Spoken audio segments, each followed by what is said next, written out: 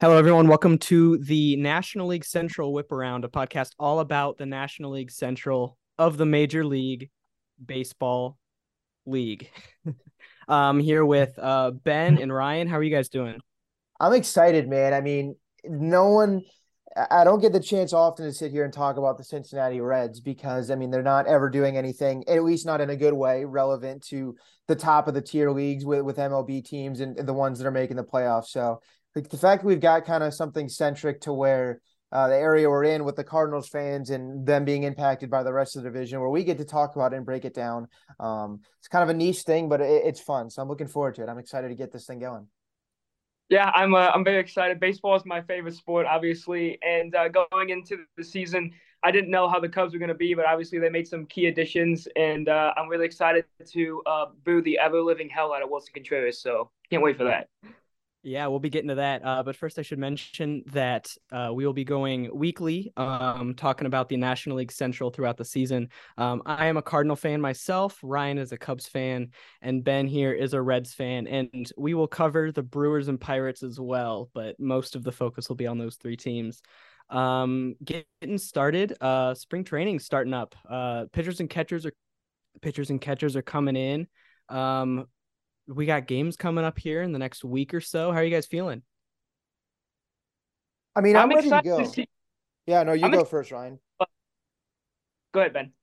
Oh, I was just going to say, I'm excited to see the beginning of spring training, mainly because at the start, you're kind of easing in a little bit, but also that's when you have a lot of the prospects that probably aren't going to break camp with the team, but maybe the higher ranked ones in camp. So just to name a few, I mean, like you may see an Ellie De La Cruz for Cincinnati, a highly ranked prospect, or if I'm just throwing some names out there for St. Louis, I don't know how close Win is to cracking the majors, but guys like that of high status, but may not break camp with the team, it feels like this is right around the time we're going to see them really make an impact early on to try and show. I mean, if it gets into next weekend and you have these high ranked prospects get on absolute rolls to start things out, I mean, they're going to play their way into a position where it's like, hey, I don't know if you can cut me from camp because playing so well, like it maybe make it to where it's hard to send them home and keep them from breaking the opening day roster. So for me, I really like the first couple games, the first week or so, and then the last couple games of spring training. The time in the middle is cool, but whatever. The first beginning is when you really see, okay, who showed up ready to go. And then the end is where you have that final push for roster spots and the big leaguers really picking up playing time. So I think those are the most two exciting parts for me as a fan, especially one in Cincinnati who's taking a large look at prospects this spring training.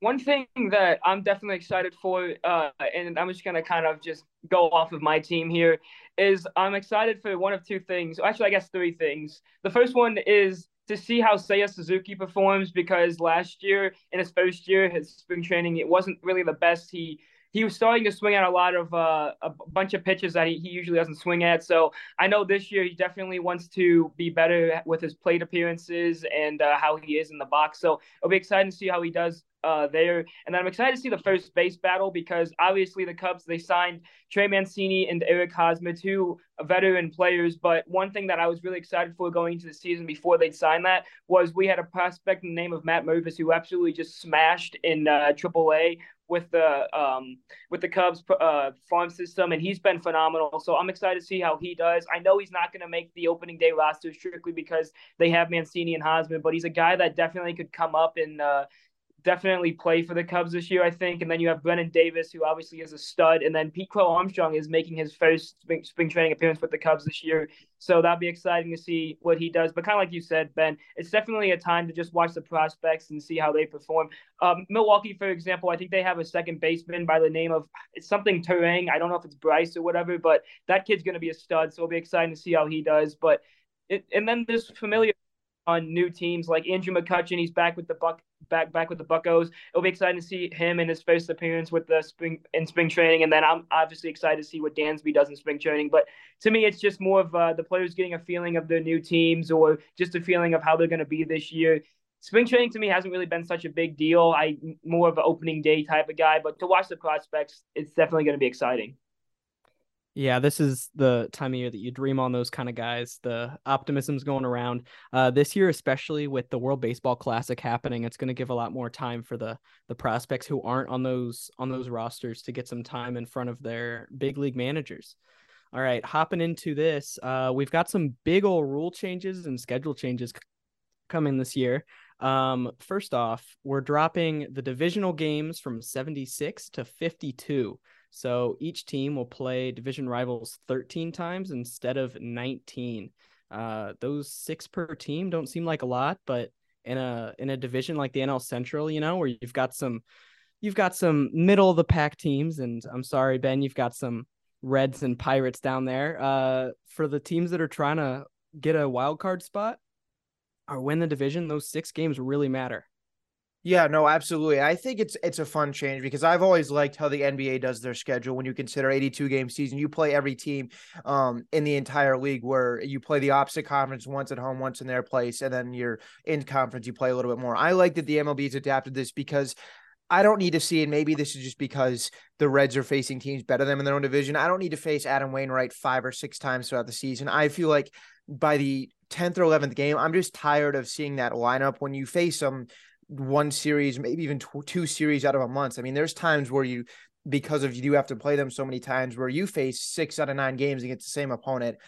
Mm-hmm. I really feel like I don't need to see that. I don't need to see the same 9 players in a lineup over and over again because it gets repetitive. And I think that's what keeps in other leagues matchups so fresh. Whereas, like, take an example with the Bulls in basketball, you're only seeing them play Steph Curry 2 times a year. So you're tuned in. Whereas if I were to see Steph Curry play 10 different times, as good as he is, it's like by the end, okay, I kind of got the gist of it. Maybe that's not a great example. Maybe if he was a lesser fun to watch player, but still, I think it's good that you're going to get a taste of everyone in the league, because before it was as Reds and AL Central opponent, like the White Sox, you're only seeing the White Sox only once every 3 years when they rotate, or the Reds are only traveling to Fenway once every couple of years. Historic places like that, I think that adds some flavor. I think it adds some variety. And I'm, for one, very excited that they added it in this year. Yeah, I'm excited to see, kind of like you said with the NBA. Obviously, the NHL, they do the whole thing with they play everyone too, and I think the MLB just kind of got around all that. This year, obviously, in the off season, they probably talked about playing everyone, but I think it's super cool, especially to those junkies who like to go to all the ballparks, and they get to see different teams. It's not like you're going to Great American Ballpark and seeing the Reds versus another National League team. You could be seeing them play the Yankees or something. So I think it's definitely unique that they're playing a lot of different teams and just their rival teams this year. And I know you talked about it, but for the Cubs, they play the White Sox probably a lot more this year, and we were 1-3 against them last year. So I'm not excited about that, but I think it's definitely exciting that we're going to be able to go to Fenway.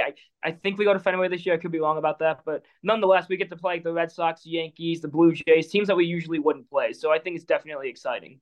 Yeah, speaking of those White Sox with the Cubs, every team will have a geographical rival, someone in their state, city, or just close by. The Cubs obviously have the White Sox in Cincinnati. The Brewers get the Twins, the Cardinals get the Royals, Reds get the Guardians, Pirates, and the Tigers.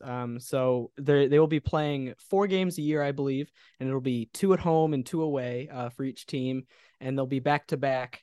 So you get a couple of 2-game series there. I think that'll be a fun part of the season as well. Moving on to the rest of the rule changes. These are more in-game than schedule. We've got bigger bases. The bases are going from 15 inches up to 18 on each side. That means each base will be 4.5 inches closer to each other. What do we feel about stolen bases here? I think it could think have it's an big. impact. Yeah, I honestly, this is a rule change where I really forgot about until it was just in the past couple of days where the picture kind of went viral of the old base on top of the new base. I'm sure you guys saw it. That thing all day. It was just a couple of days ago. Was, for me at least, on Twitter the entire day. All these different reporters sharing it. I think it does make an impact, and really, you brought it up right away. For me, I didn't even think about just how much words, especially when you see these guys who slide to the outside part of the bag, maybe head first, because the second baseman is playing on the other end. I mean, you have those 3 extra inches to work with where you can be as far away as possible. Maybe we get into the season and find really it's not as big of a difference as we think. But I mean, it's with so many of these calls coming down to just the last couple, less than a second to where the tag gets down before his hand gets there. I mean, when you have to just go a little bit less to get to second base or to get to third base, I mean, That's big. I mean, you think of more often than not, it's so close in time where those 3 inches is going to really matter.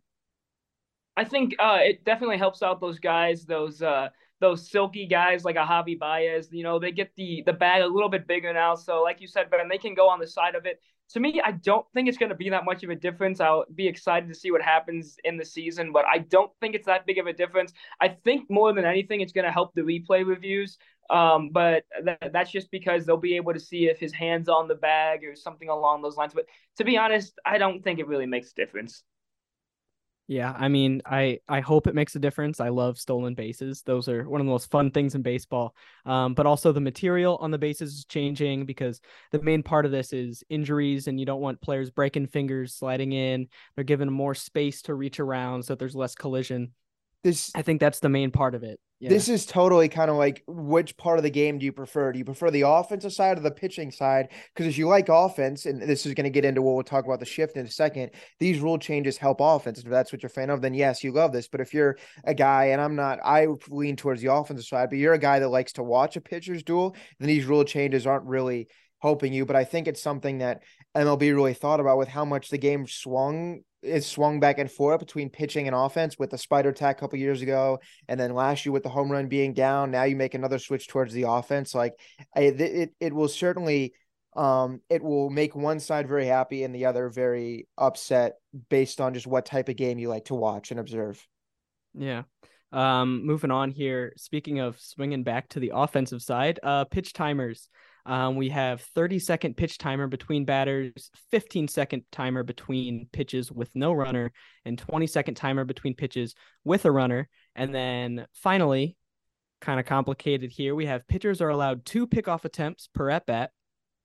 If they do a third attempt and it is not considered an out, then the runner advances automatically. So I foresee some big time moments here where the pitcher has 2 pickoff attempts already and the batter or the runner is getting a big old leadoff because he's just baiting that last pickoff there. I think that could be, in certain situations, kind of a game changer. Yeah, this is big. I mean, because there's so often where we see and a bat be prolonged such an extended period of time because it is pickoff after pickoff, especially to first base. It dies down a little when you're getting into the second and beyond, but first base, I mean, I can think of examples where it's 4 or 5 times in a bat, or even 3 or 4 times before even a pitch is thrown. So this is totally going to be, I mean, question I have is, does the pickoff attempts, it's just for the pitcher, right? It doesn't count for a catcher throwing down after a pitch.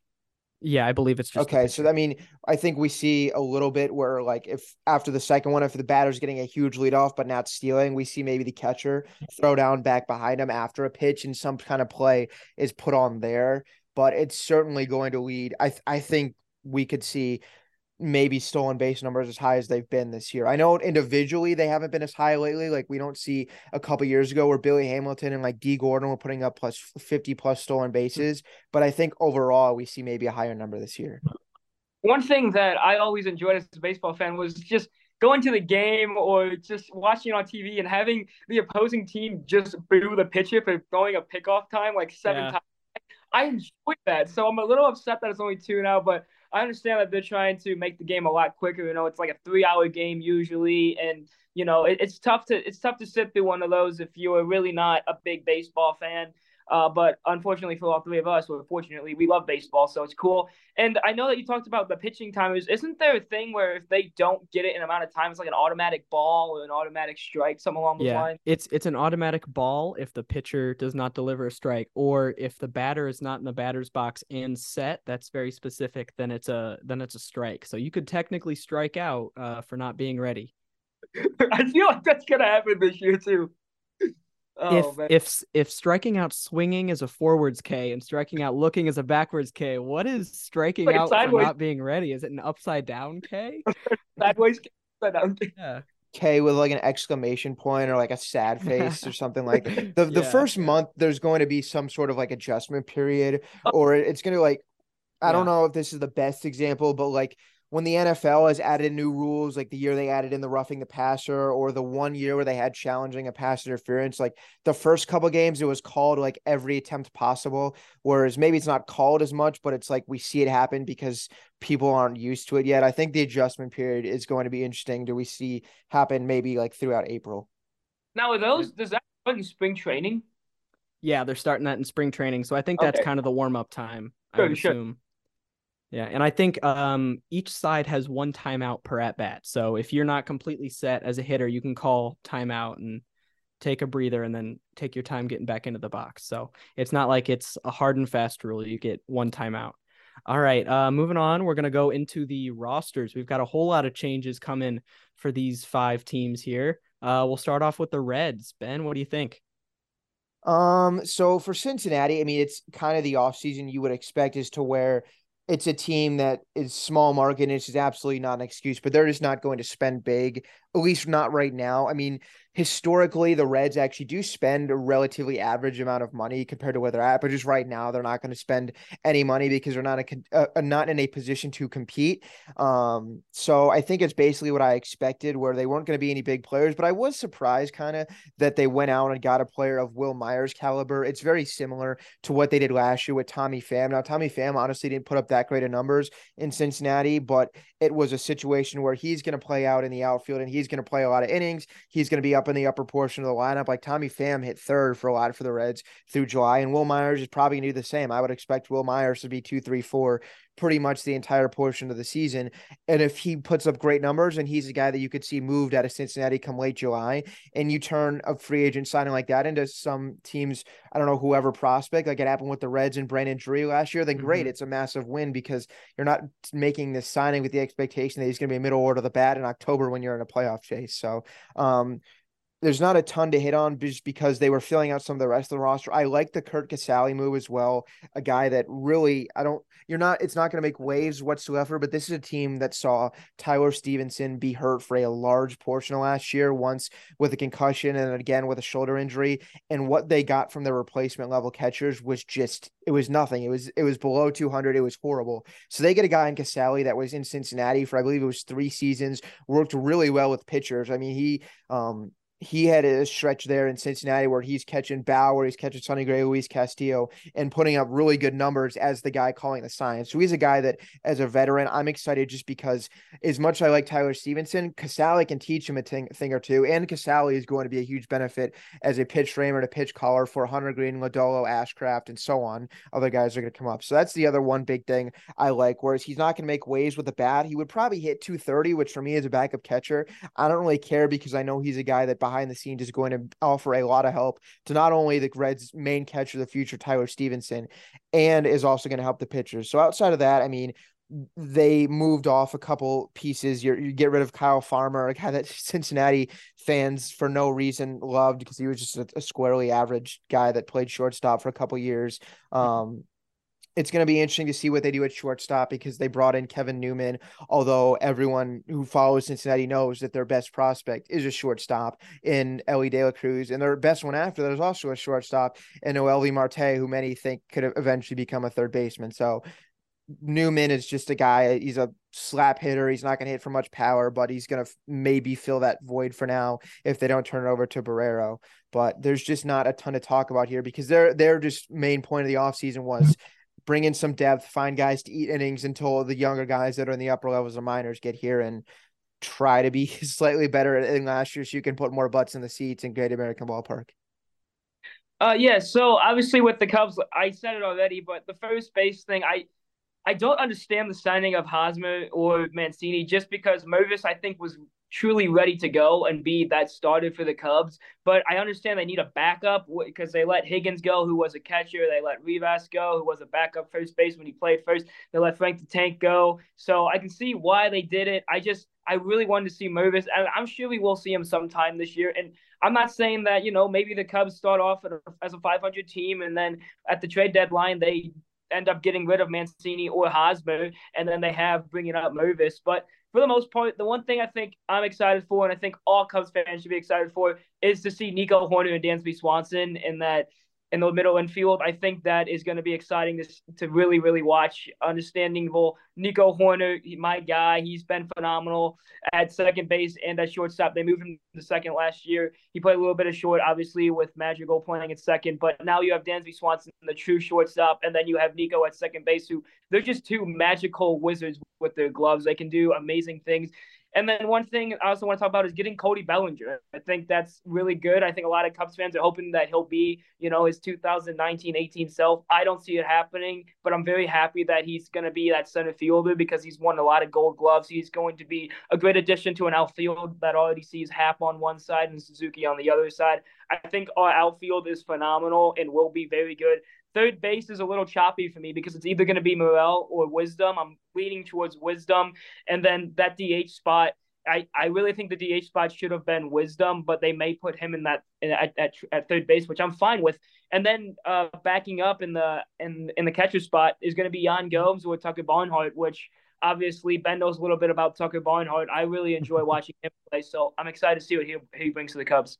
Yeah, I just have a couple comments here on the Cubs side of things. I'm just confused about the direction. I don't know what they're going to do at the deadline. I think that's really going to be the key there because I'm looking at a lot of these signings. Cody Bellinger 1 year, Mancini 2, Barnhart 2, Michael Fulmer 1, Brad Boxberger 1, Eric Hosmer 1. So a lot of these guys, they're just here for 1 to 2 years. That's obviously they're setting themselves a deadline. Hey, look, we're going to compete right after these contracts. That's the way I see it here. I'm wondering if they're bringing these guys on just to trade them or if they're bringing them on, seeing how they mesh with the team and then hoping to resign them. I don't really know because a lot of these guys are getting up there in age and I can't imagine a lot of these guys will have a lot of value coming out of these contracts. I don't know what the direction is there. I think the direction's more or less like you just said. I hope it's not to trade them because that'll make me upset, especially if Bellinger is a decent hitter and then they're like, he's doing good. Maybe get a prospect for him. But I do think the Cubs are still in that rebuild mode. And obviously last year they let Peterson go at the trade deadline. Maybe even before they let a lot of other guys go at the deadline last year as well. So I think the Cubs are really just kind of to see how the first half goes. And that's why they signed a lot of these guys to 1 year. And obviously Bellinger already said he signed 1 year because he wants to see if he can, make a comeback and be his regular self again. I think a lot of these guys are betting on themselves with the 1 year. And then the other thing that comes into play is just Chicago's a great town to play baseball. So I think a lot of people just wanted the 1 year because they wanted to play at Wrigley Field and they wanted to play in front of the great fans in Chicago. So I think that definitely makes a big adjustment too.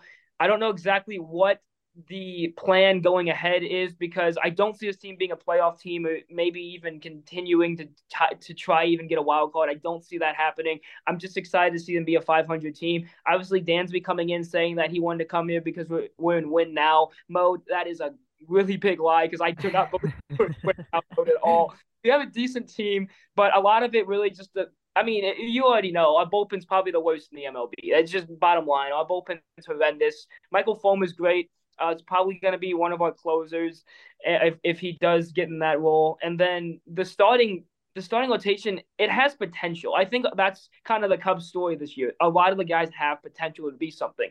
And if they're not, then the Cubs are going to be a really, really unfortunate team to watch this year. I set my expectations at a medium this year, not really high, not really low, just in the middle, because I'm excited that we got Dansby. I'm excited that, they got Cody. They got a lot of these guys that are really just going to really put butts in seats. I think that's really what it is. Wrigley should be sold out a lot this year unless even if the team plays bad. I mean, last year they had a lot of sold out games even when the team was playing bad. So it's just a fun atmosphere to be in. And for the direction of the team, I really don't know. I think it kind of just depends on how the first half goes. Yeah, I go ahead, Ben. I was just going to say real quickly, I think when you look, and I don't expect them to repeat totally, this was a really successful team second half of last year. I mean, down the stretch, it played very good baseball. The Cubs did. I don't know if they'll repeat to that level because I think if you spread out that, they were, I think, second half, one of the better records in the NL. I don't know if they go that over a full season, but the bullpen, when you look at last year, right, it was just over 4 and it was in the bottom third. I think I could see some slight improvement when you bring in the fact that you're going to add in Boxberger and Fulmer, guys that have pitch in higher leverage situations. And they're also rumored to be interested in potentially bringing in a lefty, where that could be a huge piece. And then I believe isn't you look at potentially getting Cody Hewer back off the Tommy John surgery? Oh yeah, Or yeah. so I that's should be back. No, that. Say that again. I think Cody should be back, shouldn't he? Didn't he Okay. have Tommy John? Yeah, he had Tommy John last year. It just depends on how long the recovery was. I just know he was a guy that had some success in that second half of the 2021 season after coming over in the Madrigal trade. So I think you look at that, maybe it would not shock me if this is a bullpen that maybe just gets to average and is in like the upper threes in terms of ERA.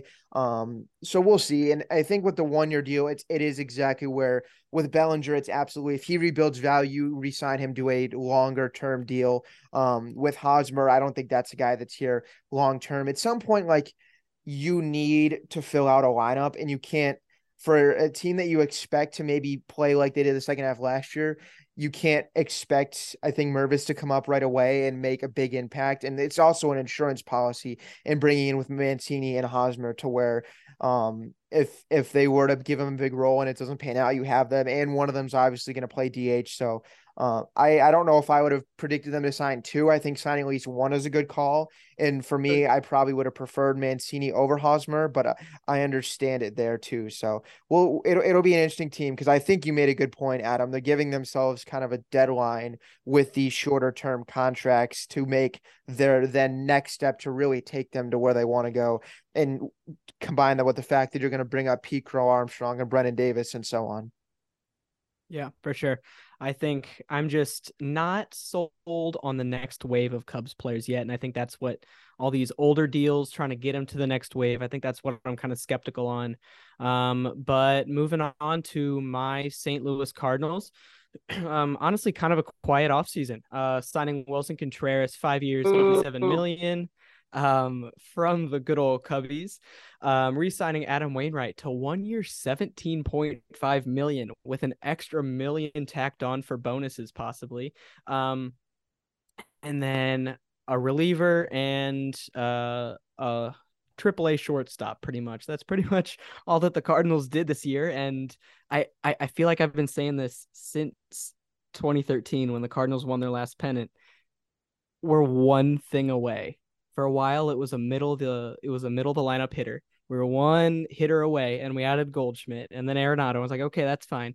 And then the rotation felt like it was one ace away from being a real serious World Series contender. The Cardinals don't look like they have that ace that can go out and win you game 1 and game 5 in a postseason matchup. So that's what I was really looking for there. But Wilson Contreras coming in, taking over the Cardinals' Yadier Molina spot for the last 20 years. That's big shoes to fill. I know we've got a Cubs fan in here. I know that Wilson Contreras wanted to come to the Cardinals because of Yadier Molina and the way that he talks about it. As he should. I was happy that he's getting the love he deserves, because the Cubs really treated him like a big old bag of sand. They really did. I mean, he's a great player, and to me, I really do think he puts you guys over the top. You just need another pitcher. Yeah, I think so too. I think this team is better than it was last year, but I don't think it's where it needs to be to go compete with the Dodgers and the Mets and the Braves, even without Dansby. I think it's still not at that level. But I mean, those are really all the additions. Just like Ben, there's not really a whole lot to talk about without going into the full roster. I think the Cardinals, with Jordan Walker coming up, I'm excited to see that happening, because you don't often see a number 4 in baseball prospect come up to an already contending team. Normally they're on the not so good teams, and that's pretty much their whole personality. But it'll be interesting to see how this 20-year-old kid comes up on a roster with 35-year-old Goldschmidt, 32-year-old Arenado, 40-year-old Adam Wainwright. So I just want to see the Jordan Walker development take place, not so much on the field, but off the field as well. That's what I'm more looking forward to, is seeing kind of how his mentality changes, because I've been awfully disappointed with how Dylan Carlson has changed mentally since he's got to the big leagues in 2020. I think his on-field performance kind of reflects kind of his mentality that I've been seeing a little bit less than I would have hoped from him. Yeah, I mean, when you just talk about the point you made a moment ago, it's a luxury for sure to be able to continue to churn out talent like the Cardinals had. At least what you would think will be talent. You can never say for sure with a For prospect, sure. but Yeah. I mean, I think one, the fact that the Cardinals they they could be paying Arenado a whole lot more than what they are and getting him to opt back Hmm. in because he does enjoy playing in St. Louis and loves the team, I think is absolutely huge. But when you look at the Cardinals, it's a team that probably it early should easily win this division. I mean, the talent is there. I think Yeah. the move last year to move Bader from Montgomery is going to still pan out really well. I mean, he's Montgomery's back with St. Louis, correct? I don't. He Yeah. wasn't free agent. Was okay. So yeah, Yeah. you talk about him being there, and as soon as the move happened, where you move off of Bader, who was hurt anyway, it seemed like Lars Nootbaar really started to turn it on and became an everyday type of player, and that's huge because then you knew what you were going to have with your other two outfielders with Dylan Carlson, and you would think Tyler O'Neill bounces back this year, but it's like the Cardinals move an everyday player in Bader, but then Nootbaar steps up. So the lineup from top to bottom looks pretty set. You have the corner infielders, you know what you're going to get. You're up the middle is going to be some combination of Edman, Brendan Donovan, whoever you want to mix and match there. And with Nootbaar stepping up, you have your outfield Contreras. Like it's a team for sure that looks on paper like they have the talent. It'd be nice to see, for their sake, Jack Flaherty stay healthy because you know what you're going to get Hmm. pretty much with Montgomery, with Wainwright, Michaelis, middle of the order, whoever's going to fill out the rest of that rotation. But it's just like, even if Flaherty is healthy, just imagine if you had that one ace to go out, like you said, 1-5, and Yeah. then in the middle games you're rolling out Flaherty, Wainwright, and Montgomery. I mean, like you go with those Yeah. three plus one more because it's basically a 4-man rotation out the playoffs. I mean, that's pretty stellar. Yeah, I think I've been saying this for a couple years now. The Cardinals feel like a rotation of threes, top to bottom of threes in the rotation, which is good at the bottom, but you need that guy at the top. Yeah. Um, I think moving on here, we can go to the Pittsburgh Pirates, a team that surprisingly had kind of a big offseason, getting Rich Hill, Carlos Santana, Andrew McCutchen, Austin Hedges, Vincent Velasquez, Yarlin Garcia, Connor Joe, who I'm a massive fan of, Dari Moreto, and G-Man Choi. Guys, they kind of have a fun little roster going here. They've got a lineup that I don't hate. One They, thing that I really like about it, Adam, is I'm a huge Connor Joe guy too. I love Connor Joe. He's a great player, and having McCutchen come back, that is sales right there. People are going to want to see him play in a Pirates jersey again. And man, I already saw him. I think social media in a Pirates jersey, and he looks good. It looks just like old times. I mean, it's and I've always liked him as a Pirate when he played. I didn't really like him when he moved to other teams, but for some reason, when he was a Pittsburgh Pirate and his, the Kutch 22 and all that, I loved him. And he had the dreads and everything. Be excited to see if he goes back to the dreads. I don't think he will, but I really thought that that was some cool times. Rich Hill, the one thing I can't stand about him is his grunting and moaning on the mound, but he's so old. So, I mean, he's a 45 something year old pitcher. So that's going to happen, but he's he's a solid addition to that starting rotation. And then G-Man Choi, a lot of people aren't going to talk about him, but I went to a Rays game last year in the summer, and just the ovation that man got. I think he's going to be a Mm-hmm. great clubhouse player for them, and he's going to be a great player to watch. I think Pittsburgh is definitely going to win a couple more games than they did last year, just with the roster they have. I don't really like Austin Hedges, but the team that he's on with the Pirates, I think he's just going to fit like a glove there because he's not the best player, but he's in a perfect spot with Pittsburgh there to be their catcher. Yeah, this Pittsburgh team, I mean, it's not a team that's going to make the playoffs or really compete, but For they sure. are not wanting to be back in the number one pick next year, which by the way, hate the lottery. Reds got hosed. Can't stand how that turned out. But regardless, Pittsburgh does not want to be back with the odds for the number one pick next year. And they're going to add Dylan Cruz or somebody, whoever they decide to pick. But it's an offseason where since they were paying really no one, I said the Reds were going to pay anyone. The Pirates were spending no money last year, so they had the freedom to go out and sign some of these 1 year, however $1 million deals. It's a lineup where it's going to at least give you innings. It's going to be where like not McCutchen, I don't see them moving off him, but it's where like you maybe can talk yourselves into like if some desperate team in July needs however many starts out of Rich Hill and he's putting up a low 4 ERA at that point, like you move him for some team's top 30 prospect or whatever it is. So I mean, it's stuff like that. You're filling out innings, you're trying to make it more competitive, and you're bringing in a mentor type of player in McCutchen. Whereas you have younger guys. No, they don't play the same position, but O'Neal Cruz could learn a thing or two from a guy who's won an MVP and has been the face of a franchise. Sure. If O'Neal is expected to take that step to be the next face of the franchise. I think Carlos Santana does the same thing. Yeah. He's a guy that's been around. He's a guy that takes walks, most importantly, and that's what some of these young prospects need to learn. And Carlos Santana, known for taking those walks.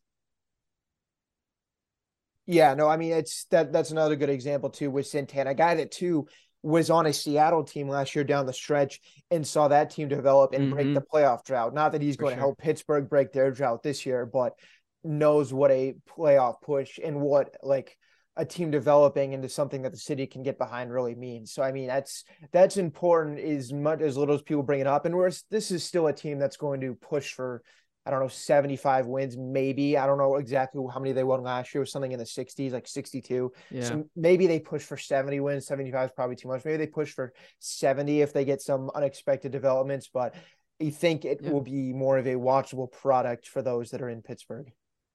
I think this could be a team that you could potentially see play spoiler too towards the end of the season. I mean, another guy that no one talked about, but I think is a great addition to that rotation is Vince Velasquez. I obviously, last year 3-3, 4.78 ERA, didn't have the best year, but I think he's really going to strive in Pittsburgh. I think that being one of the leaders on that rotation is definitely going to help them out.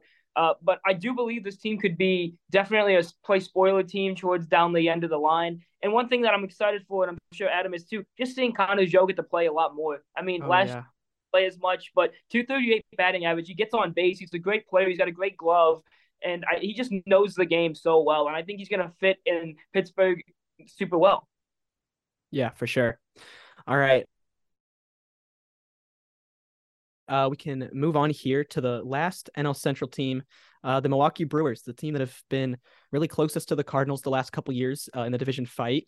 They add Wade Miley from Chicago. They add Owen Miller from, I think he was in Cleveland. They add William Contreras, Jesse Winker, Abraham Toro, and Jansen Junk. I really like their additions. I still don't know if it's enough hitting to get them there. I really do not believe in this lineup. I don't know what it is. 3 guys that jump off the bat right away when you said that was William Contreras. He's just an absolute stud of a catcher. I mean, Wilson being his brother, they just obviously they trend so well to be a great backup, back behind the dish player right there. Jesse Winker, Ben knows a lot about him. He's got a great bat. I think he fits well for this team. Maybe a DH spot. He'll probably play in the outfield, but see a DH spot. And another guy that a lot of people don't talk about, but he started out phenomenal with the Guardians last year. Owen Miller is a great player. I'm a big Owen Miller guy. Yeah. Problem is, the Brewers have a guy in Bryce Turang who's probably going to get called up this year. And he's our second baseman, I believe, or is a shortstop. He's one of the two. I think he's a second baseman, and Owen Miller plays that spot. So I don't know how much they'll play. I don't know when they'll call up Turang, but this Brewers team, I don't think they got a lot better. They got a decent amount better because they got a better catcher now, and they definitely have better hitters, even with Contreras and Winker. But I don't see them overtaking the Cardinals for the division. No, I don't see them overtaking the Cardinals either, but I think I would feel comfortable picking this team to make a 6 or 7 seed because it's a team that was in that hunt, even a hunt for the division as late July. And I think the Brewers have some real bounce back candidates. Number one, the Hader thing. I get what the Brewers front office was doing. I think it shook up that team more than people will admit. And I really like a full offseason with Devin Williams knowing and preparing as the closer. I think even though he had done it in spots when Hader was given the night off before, I think shifting into that role full time, and you saw his numbers not be as great once taking over that role. I think now for full off season, that's a bounce back candidate there. Winker, I think, has to be better than how it went in Seattle because he gets traded to Seattle like this time last year. It was as soon as the lockout ended, it was a week before spring training started when he got dealt to Seattle. So another thing, full off season in Milwaukee in not the most hitter friendly ballpark, but far more hitter friendly than what Seattle was. Maybe he doesn't hit the 300s that he did in Cincinnati, but he's a guy I think it hit 280, which is better than what it was last year as a Mariner. That's another bounce back candidate. Willie Adames, I think, could take another step. So it's a team there who I like a couple different players throughout their lineup to take steps forward to help them return to the playoffs, because the pitching is going to be there, which, by the way, they picked the wrong fight over $750,000 with Corbin Burns. That is going to come back. That is going to come back to bite them when it comes long-term contract time. But I think that's just a team, when you look at they're going to obviously beat up on the Pirates and the Reds in the division, and they'll beat the other NL weaker teams. If they can just play decent enough with the pitching that they have and the bats show up on average amount of times, I think it's a team that could find themselves in a wild card spot. Maybe they push the Cardinals a little bit. I don't think it's a division winning team, but it's like I believe, were the first team out of the playoffs last year. I mean, like, the Phillies got the final wild card and they were the next team out. So when you consider, I think the roster gets a little bit better and has some bounce back candidates, a contender to make the playoffs, and they steal a wild card series, maybe. Like, if you sat there and told me Brewers getting as a wild card and they face the Cardinals in the first round, the Cardinals are a better team, but it's like, in a 3-game series, could Brandon Woodruff and Corbin Burns steal 2 from you? Especially what we talked about with the Cardinals not having that guy, I wouldn't be shocked. That's what we saw with the Phillies last year. The Phillies had those 2 guys at the top of the rotation, steal a series, go on to win the pennant. Yep. So it's not a team where it's like, I'm not putting them anywhere near up there with the Mets or the Padres, but I think Craig Counsell is still a really good manager, and it's like, even more, you mentioned that with Wheeler and Nola helping them steal that one, you think they even have a third one in Freddie Peralta, who has certainly had this moment. So I think Milwaukee did what they could, because they're also another team that likes to operate under a strict budget. So for pulling Contreras out in a trade, they didn't really give up a whole lot for Winker. They also get Toro, who had his moments, and I think can play multiple positions on the infield. I think he can play second, first, I believe, even third. So I think Colton Wong was a big price, though. I mean, they did give up Colton Wong for him, and he is a perennial Gold Glove candidate over there. Yep. So I think that is a big loss. But if Jesse Winker is the Jesse Winker he was in Cincinnati, then that is well worth the price. They also got a guy that's going to bring in some ribbies for them in Brian Anderson. I think that's a decent little pickup for him as well. Yeah, I like Brian Anderson. He's been good for me in franchise mode a couple times in MLB The Show. I've seen some Brewers fans saying that this was like the pickup of the offseason. I am not on board with that, but I do think he could get some value there. All right. Well, those are all 5 teams. We've gone over these rule changes. We will be coming back to you guys soon with another episode towards the end of spring training, just kind of talking about lineups, prospects, the way things are starting to shape up once we get towards the season. And then we'll be rocking and rolling just about every week throughout the season, talking about this division here. We'll also probably give our prediction for the season, and if you want to, for the next show, we could maybe go over what we think might be the starting rosters and like the starting lineup. Yeah, for sure, we can do that. We'll get that going. Thank you so much for listening. This has been the NL Central Whip Around. You guys have anything last to say? No, I'm excited. The show is gonna be fun. The Red season may not be, at least in terms of wins and losses, but hopefully next time, which will be maybe 3-ish weeks from now, when we're getting into mid-March, in about a week and a half or 2 weeks from spring training, hopefully I've got some lineups ready to go and some fun predictions for both prospects and starting lineups. I think one thing to add is just to all the baseball fans, if you're a big NL Central fan, I don't Pirates, even if you're a Brewers fan, you should still listen to us. Even if you're a Cubs, Cardinals, Reds fan, we all know our baseball really well, and I think you would learn a lot just by listening to this podcast right here. I think if you're a big baseball fan, you'll really enjoy it, especially if you're a fan of an NL Central team. I think all 3 of us have really well knowledge in our baseball teams. And I just think it's going to be something fun for everyone. Yeah, for sure. I love this division so much. It's got some of the oldest, most historic franchises with the Cubs, Reds, Pirates, just everyone but the Brewers, pretty much. I just hate the Brewers. Maybe that's why I'm not sold on their roster. But thank you guys so much for listening. We'll see you guys in a couple weeks.